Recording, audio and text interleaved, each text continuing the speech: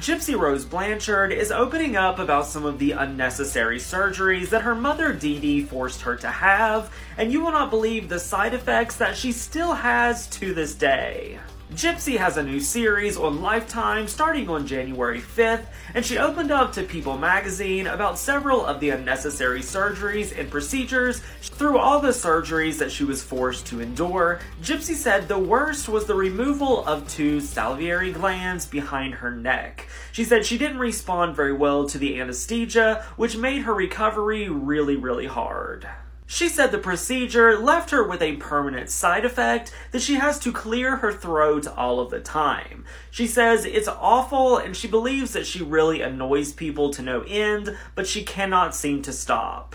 As for how Dee Dee convinced doctors that the surgery was necessary, Gypsy said that her mom put Orajel on her gums to make her drool at the appointment and complained to the doctor that she drooled all the time.